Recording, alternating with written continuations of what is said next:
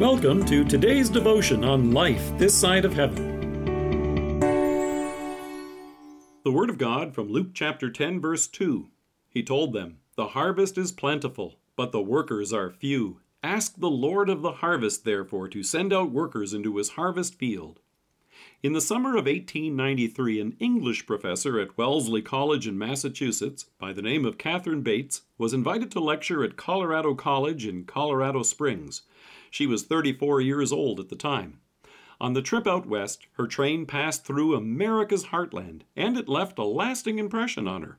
When she reached her destination, she collected her thoughts into a poem which was later set to music.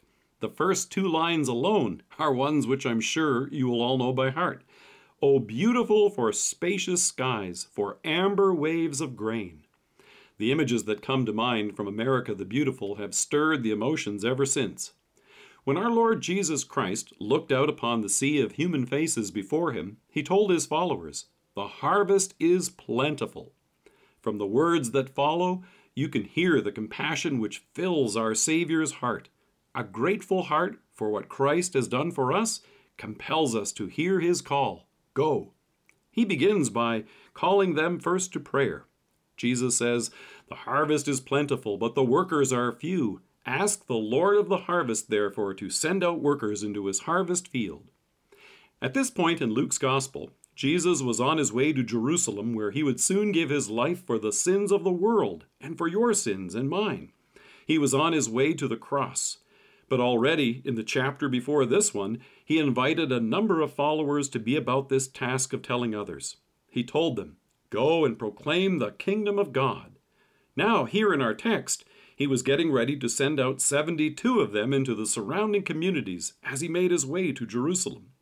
The number is significant because even though it's more than simply one or two, it's still not enough.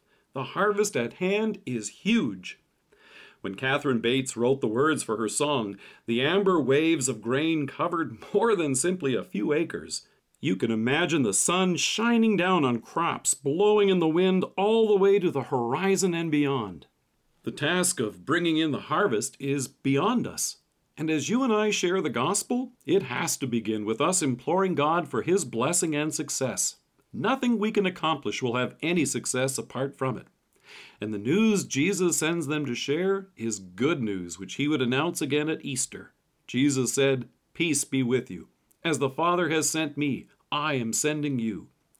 As those who have received this peace, we are blessed now to bring it to others, our friends at the barbecue, our loved ones who travel to see us this summer, and our neighbor next door.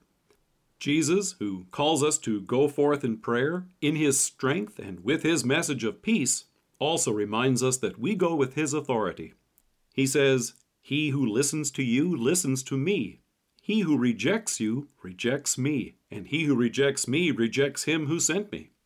It's very humbling to realize that as God the Father has sent his Son to rescue us from our sins, the Son now sends us with this good news to others. As the recipients of this divine peace, you and I now have the honor of sharing it. In the closing verse of Catherine Bates' song come these words, "God shed his grace on thee." Knowing this filled her with gratitude. As we listen to the words of our Savior, we're reminded that hearts which know this are also called to action, to share this grace with others. God bless us as we do this, here and from sea to shining sea. Let us pray. Gracious Savior, with prayer, in your strength, and with your message, bless us as we share your peace. Amen. Thank you for joining us. If you're listening to us by podcast or on Alexa, we invite you to browse the resources that are available on our site at lifethissideofheaven.org. God bless you and have a great day.